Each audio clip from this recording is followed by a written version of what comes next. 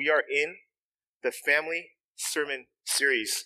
And the theme for this year has been intergenerational discipleship.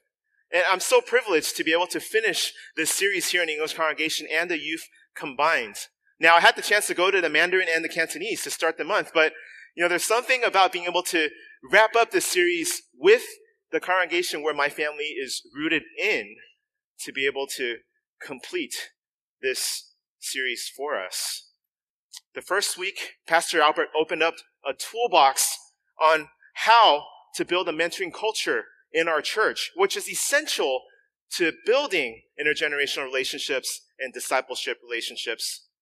In the second week, Pastor Hanley unpacked for us the connection that holds us together as Jesus' true family and all of its meaningful implications as it relates to our relationship with God and with each other. Last week, Kevin, our pastoral intern, preached in his candidating sermon his hopes and his aspirations for the youth as it relates to having the whole church family invested in their walk with God, in their discipleship, in their journeys with Christ, and that he's not coming on staff to be the one that does it alone. He's not even coming on staff to lead a team to do it alone, but he's coming on staff to partner with what the families are already doing and what the church family has already been active in, and that he is a welcomed part of our team as he comes on board, Lord willing. And so then my emphasis then today to finish the series as a family pastor is to focus on how disciple making looks like in the home, where the parents have that primary responsibility, regardless of whether the children are involved in church or not, regardless of how they are plugged in or connected to other resources, that in the home, the parents always are the go-to. They're the number one in terms of responsibility and privilege of disciple making as it pertains to their kids. Now, you might be sitting here, if you're not a parent with a child or children in the home, wondering, does this apply to me? Maybe your children have grown and have left the house. Maybe you're in grandparent status in high honor. Maybe you're single and you're not married. Maybe you are in a relationship that has not gotten there yet of having children. Is this something that matters to you? Well, I hope it does, because the way by which we come to understand the principles and the challenges for parents in the home, we're able then to help, support, and encourage then their journey, but then even allow that to define how we relate to each other. Because first and foremost, beyond any kind of moniker that we have, if we are Christians, we are brothers and sisters in a Christ, which means, guess what? We're family. It helps so much then to know what family is all about. If you could scroll forward for me, please. Now, I want to share another verse with you. This is from Galatians chapter 6, verse 2, that hopefully will drive a little bit more as to why this matters for all of us, not just those with children in the home. Paul says in Galatians 6:2, bear one another's burdens and so fulfill the law of Christ. See, for the three sets of parents that were up here today, for many, they're kind of diving into parenting. So the children are very young. There's so much that is ahead of them. But for those of you guys that have older children, have been through parenting already, you know how difficult, stressful, and thankless it can be to be parents. It really challenges your faith. It really stretches your dreams. It really makes you question your sanity at every season of your children's lives. It doesn't really matter how old they get or how independent they think they are. It is stressful, and it is a heavy burden to be a parent. And so as the spiritual family of brothers and sisters in Christ, the more we know about what the parents in our midst have to go through, the more we know what they are called upon by God, then the more we're able to come alongside, again, simply to be a shoulder to cry on, to be an arm that goes around, to be someone that bears their burden, sometimes even literally as we participate in holding and chasing them around and holding and keeping the kids accountable and teaching and instruction in so many ways that we come alongside the parents. And so if your desire here is to actually grow into this church family, this message in this passage is for you.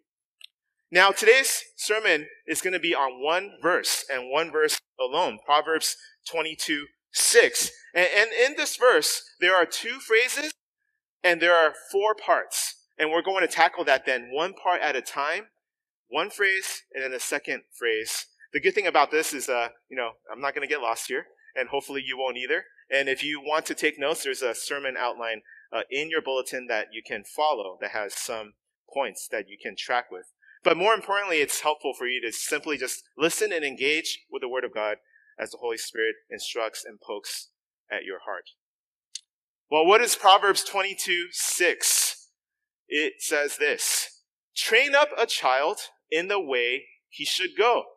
Even when he is old, he will not depart from it.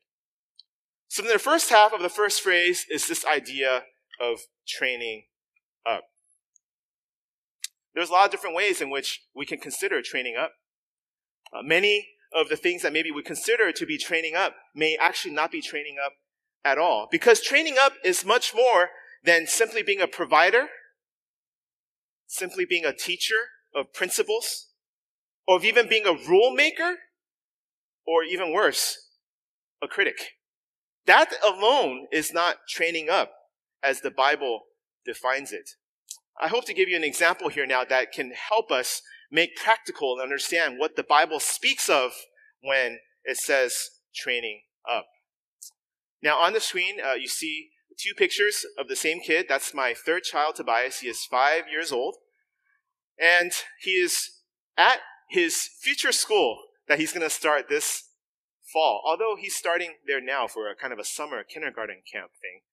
And so we got our bikes there, and he was really excited just to ride around in the parking lot, and he's pointing up at that sign, Camino Grove Elementary School, that is my school. And he's just really excited and really happy. Well, one of the privileges of being a dad is that the opportunity to teach your kids how not to fall off their bicycles is on you. At least that's how it is in my household. And so what you see there is me trying my best to do my job here and to help him to learn this skill. He's still on these training wheels, but we're working on it. Now, the bike that he has is one that was passed down from his brother, then to his sister, and now it's to him. But as far as he knows, this is his bike. And he loves it, and he enjoys it quite a bit. It's, I think, Lightning McQueen, right? Anyway, it's red. So that's what that is. Now, what does training look like? Well, what if I was just to buy him a bike? And I say, okay, so this is what you do. You kind of work on it. You try to get some balance. And, we have this cul-de-sac. Go ahead and just ride around. And when you get it, let me know. Here's how. Here's some videos. Here's how you can make it easier for you. How it hurts a little bit less if you're to fall off, so on and so forth.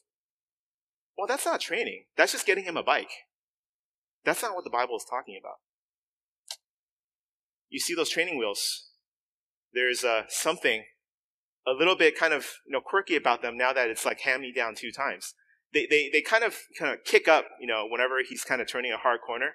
So a lot of times he'll need my help. So is training maybe carrying this wrench?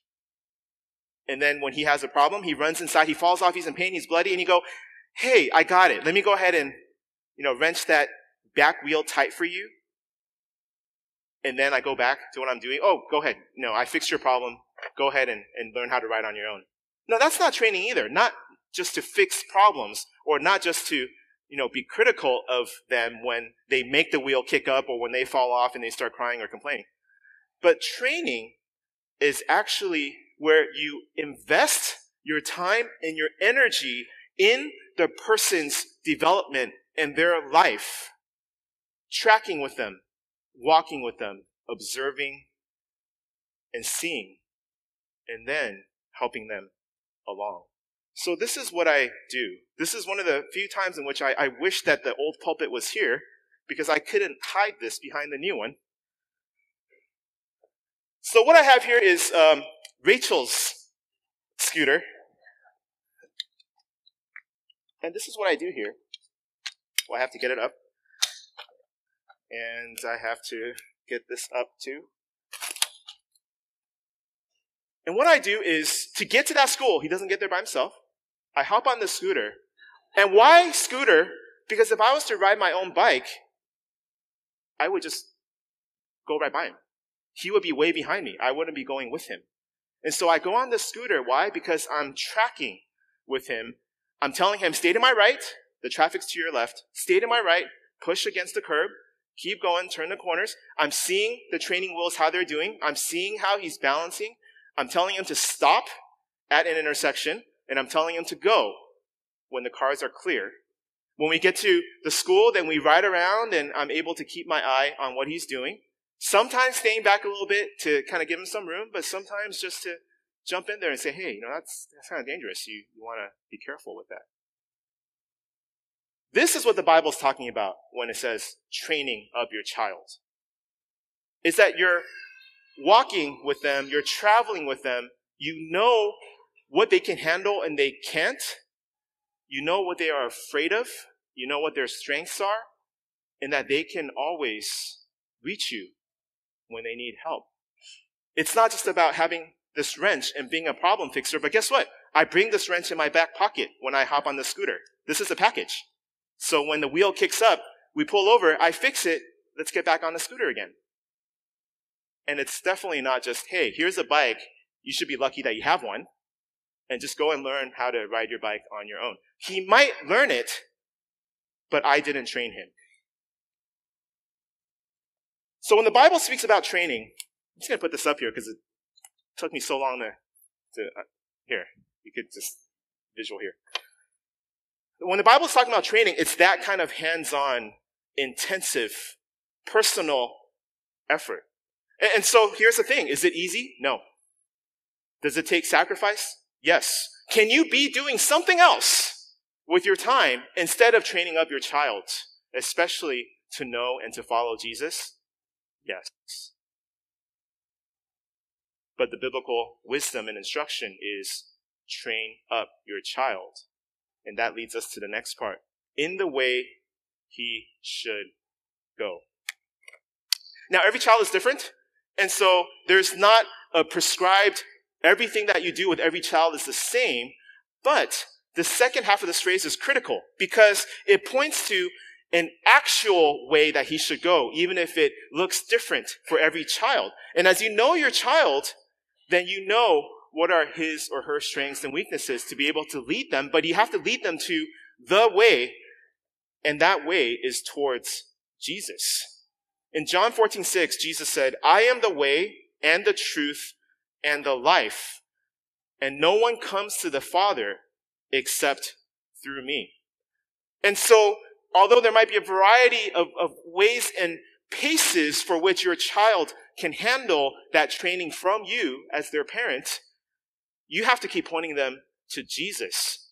And it's not just keeping them alive, keeping them fed, keeping them, full in their bank accounts and keeping them happy and comfortable and successful.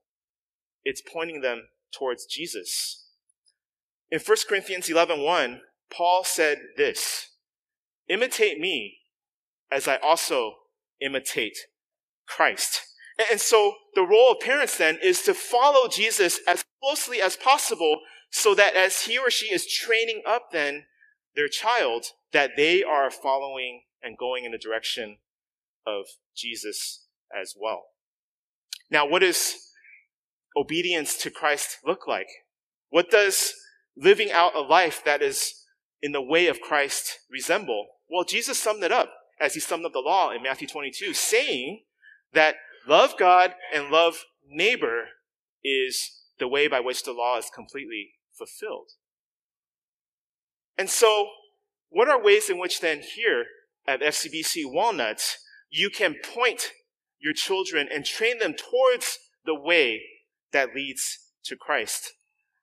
There's so many things that are happening. I want to point you out to a few because they've just been such a delight for me this year as I got the chance to experience them and see them happen.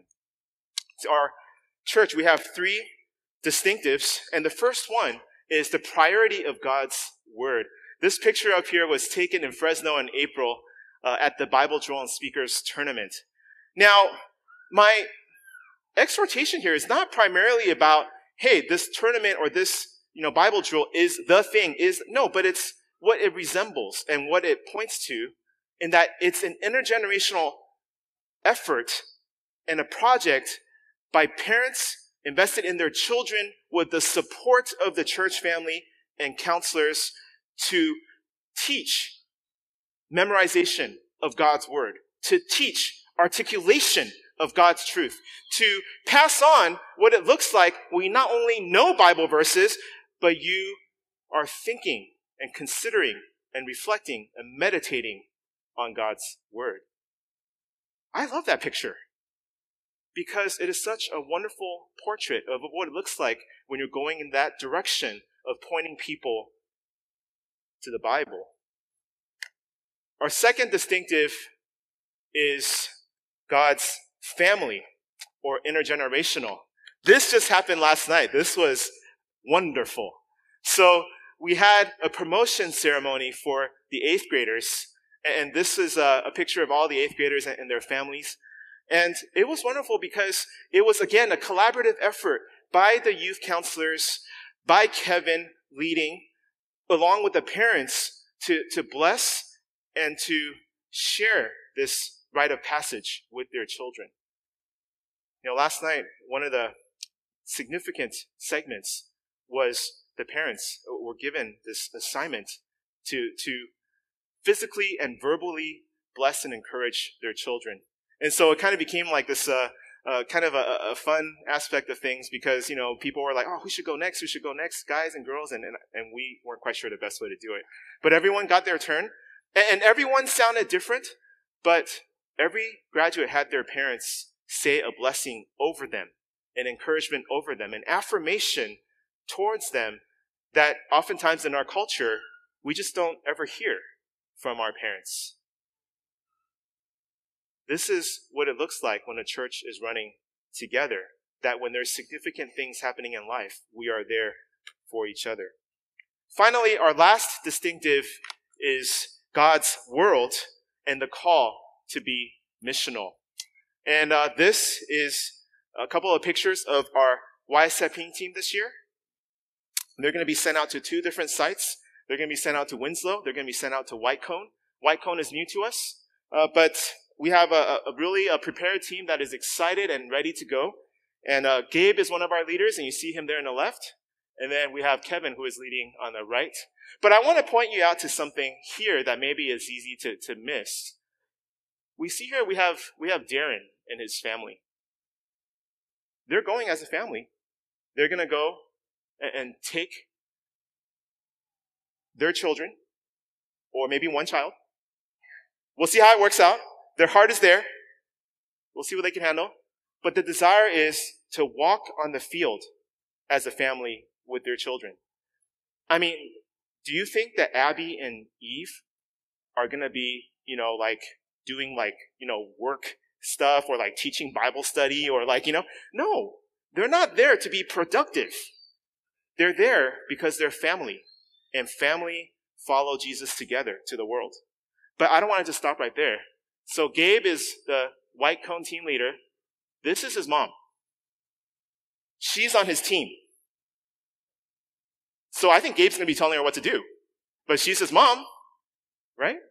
Well, why are they going together? It's not just so that his mom can tell him what to do, but it's so that they can serve together on the field. And probably it'll get a little messy. Probably there's going to be need for some reconciliation along the way.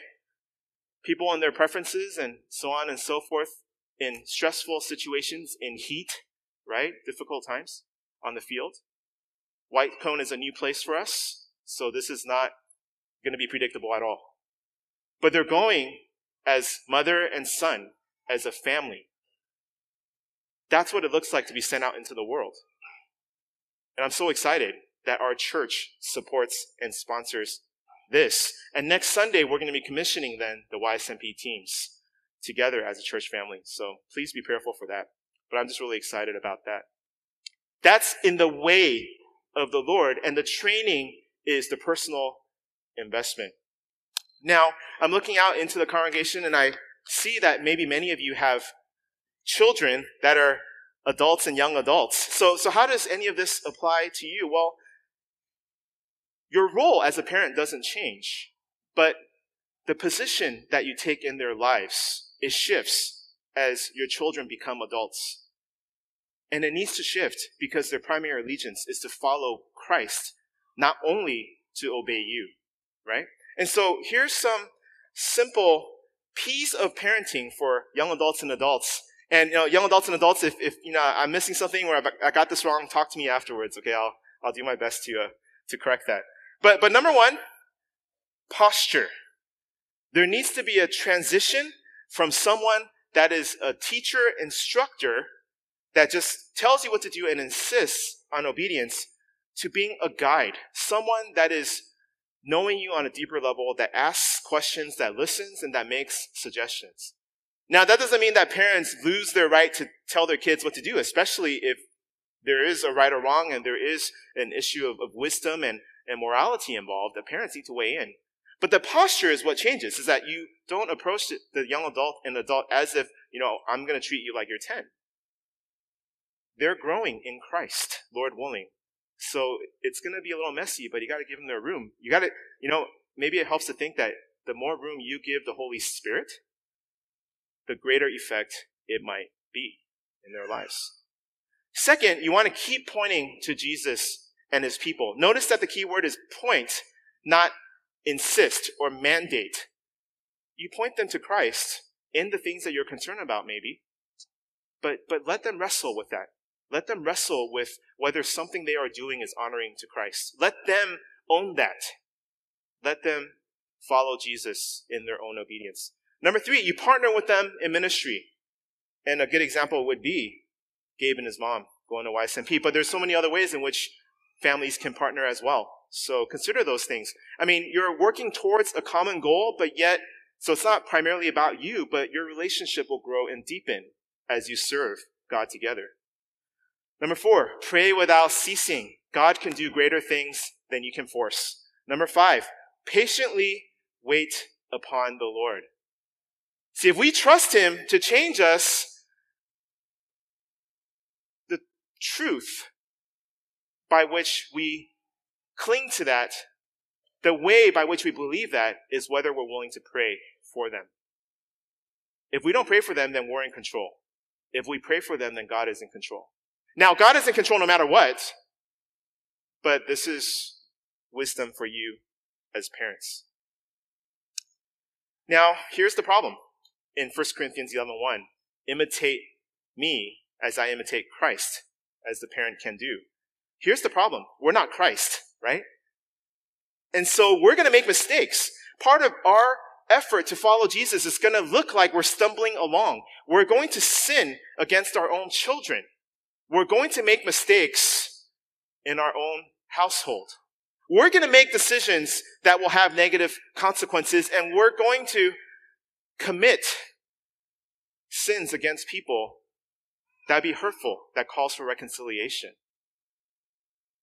So above all things, this idea of imitating me as I imitate Christ needs to always be framed with this clarion truth that we are sinners raising sinners.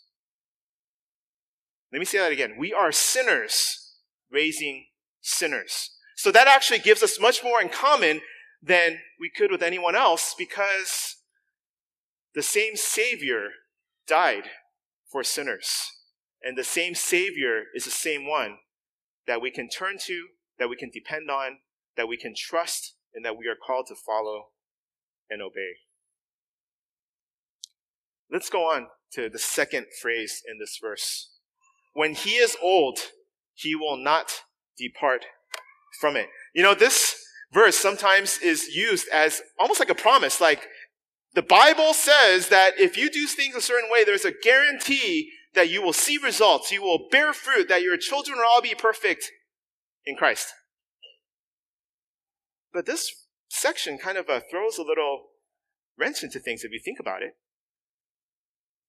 What does it mean when your children get old? Well, that means you're even older as parents. When he gets old, when she gets old, you might be so old that you might be gone, right? So this idea of when he gets old, when he is old, we have to surrender to God's timing.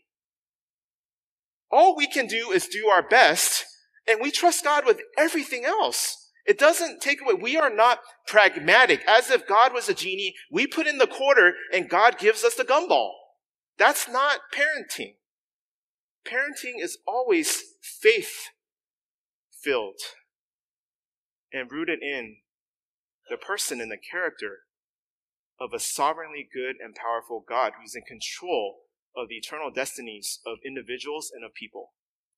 We can't tell God what to do. We don't know what God is going to do, but he calls us to be faithful. And it should be a privilege for there to be children born in our household that then we can steward to lead towards Christ. But when the Bible says when he is old, well, guess what? Let's maybe expect that to happen. You don't know. You just don't know because everything is in God's hands. I didn't really have a deeper understanding of what my parents went through until after I got married in my 20s. After I had kids, it really started to become real. And now with several kids, man, how did my parents immigrate here to the United States with us rugrats and everything else that we brought to the table? It takes time. Even in the best of circumstances, it takes time. So this should speak to our expectations. I want to really quickly just read through the first 6 verses of Mark 6. And this will hopefully reconnect us in preparation for next week, but there's a point here. Let me go ahead and read it for us. Mark 6, he went away from there, that's Jesus, and came to his hometown, and his disciples followed him. And on the Sabbath, he began to teach in a synagogue, and many who heard him were astonished, saying, "Where did this man get these things? What is the wisdom given to him?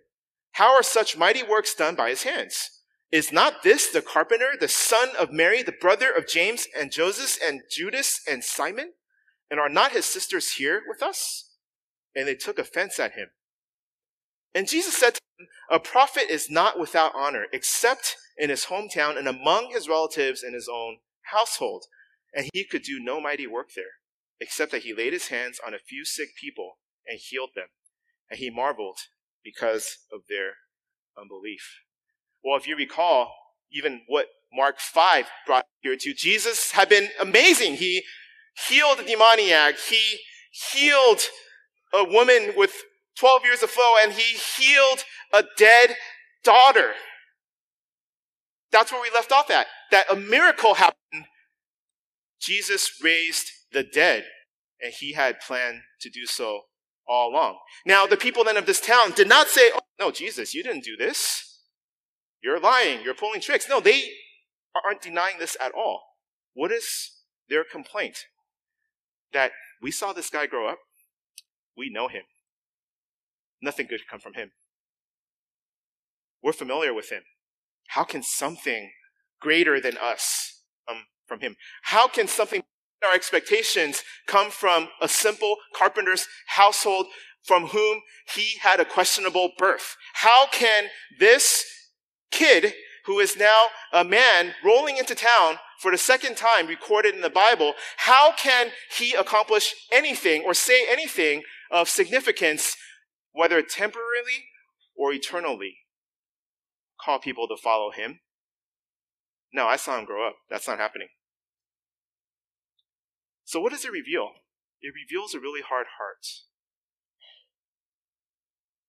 The fact that Jesus is from Nazareth was the excuse that they used. It was convenient to say, "Oh, easily dismissible." But it revealed hard hearts. So it says Jesus couldn't do mighty works there. Now, that doesn't mean Jesus wasn't able to do mighty works there, but he did not want to respond to hard hearts through the miracles that he was doing to prove who he was. They already knew. That's not the issue. But I want us to look at verse 5. The second half of verse 5, where it says, he had laid his hands on a few sick people and healed them. So Jesus didn't create a giant movement that day, but he still called and moved and saved and healed a few people. Brothers and sisters and parents, that is our hope. Our hope is that God heals, restores, and saves the children that he has given to us. It's not only because of their upbringing, it's not because of the tradition, it's not even our expectations and stereotypes of our children, which sometimes blinds us so much to who they can be in Christ that we are the first obstacle for their faithfulness and obedience to Christ. We think, oh, no, they're too this, they're not enough of this. What are they going to become in God's kingdom? But see, it's not about us. And I want to end then with this. When it says he will not depart from it, it points our hope squarely on the goodness and the sovereignty of God in saving sinners and bringing them into his family in this life and forever. In John chapter 6, 39-40, Jesus said this, "This is the will of him who sent me, that I should lose nothing of all that he has given me, but raise it up on the last day. For this is the will of my Father, that everyone who looks on the Son and believes in him should have eternal life, and I will raise him up on the last day." The first song that we sang today was, "My hope is built on nothing less than Jesus' blood and righteousness. I will not trust the sweetest frame, but only lean on Jesus' name."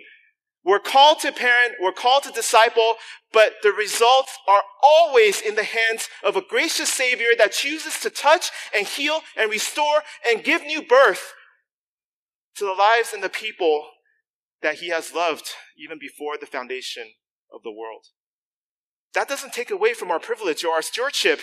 That only means that we need to do what is most important. Point them to Jesus. Point them to Jesus. Point them to Jesus and pray.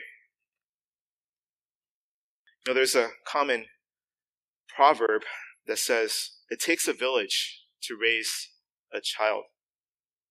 I think in the church, what we need to hold to is that it takes a church family to disciple a child.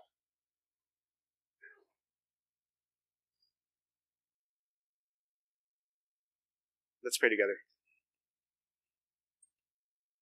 Father, we thank you so much, Lord, for your goodness in our lives, God, for adopting us into your family through your Son, Jesus. We don't deserve this, but you have chosen many of us, God, unto salvation and sonhood and daughterhood in Christ. So we pray, God, for every parent that is here, God, that above any technique, any principle, any latest blog entry on parenting, Father, that we would simply desire you above all things. Help us, God, to desire to know and to follow you with our lives, because that's the only thing and the best thing we can give to our children as we are called to imitate Christ so that they may imitate us. God, we also want to pray, Lord, that you would be the source of comfort and clarity for us, God, as we think and reflect upon maybe our own upbringings or even our own parenting history, maybe the relationships we have with our children, and maybe to the extent that our children are walking with the Lord or not. We pray, Father, that we would just bow down before you, humble ourselves, and just cry out. Cry out, Lord, for the miracle that we can't do, that only you can. Cry out for the ways in which our hearts are hard so that they can be softened. Cry out, Lord, for you to first make the change and the transformation in us so that we can actually say we are training up our children in the way that they should go and not just keeping busy. Father, we thank you, Lord, that you're a God of mercy and grace in all of these things. And we thank you, Lord, for our church family that helps us, that encourages us, that reminds us, Lord, that we are great sinners, but we have a greater Savior, and that we have a beautiful family that we can depend on and cry to and walk with. Help us, God, as a church family to be that village, to encourage and to build up and to disciple this generation and the next. This applies to all of us, Lord. May you call us very specifically to ways in which we can do this for your glory, that we can use our gifts for the common good. In Jesus' name I pray. Amen.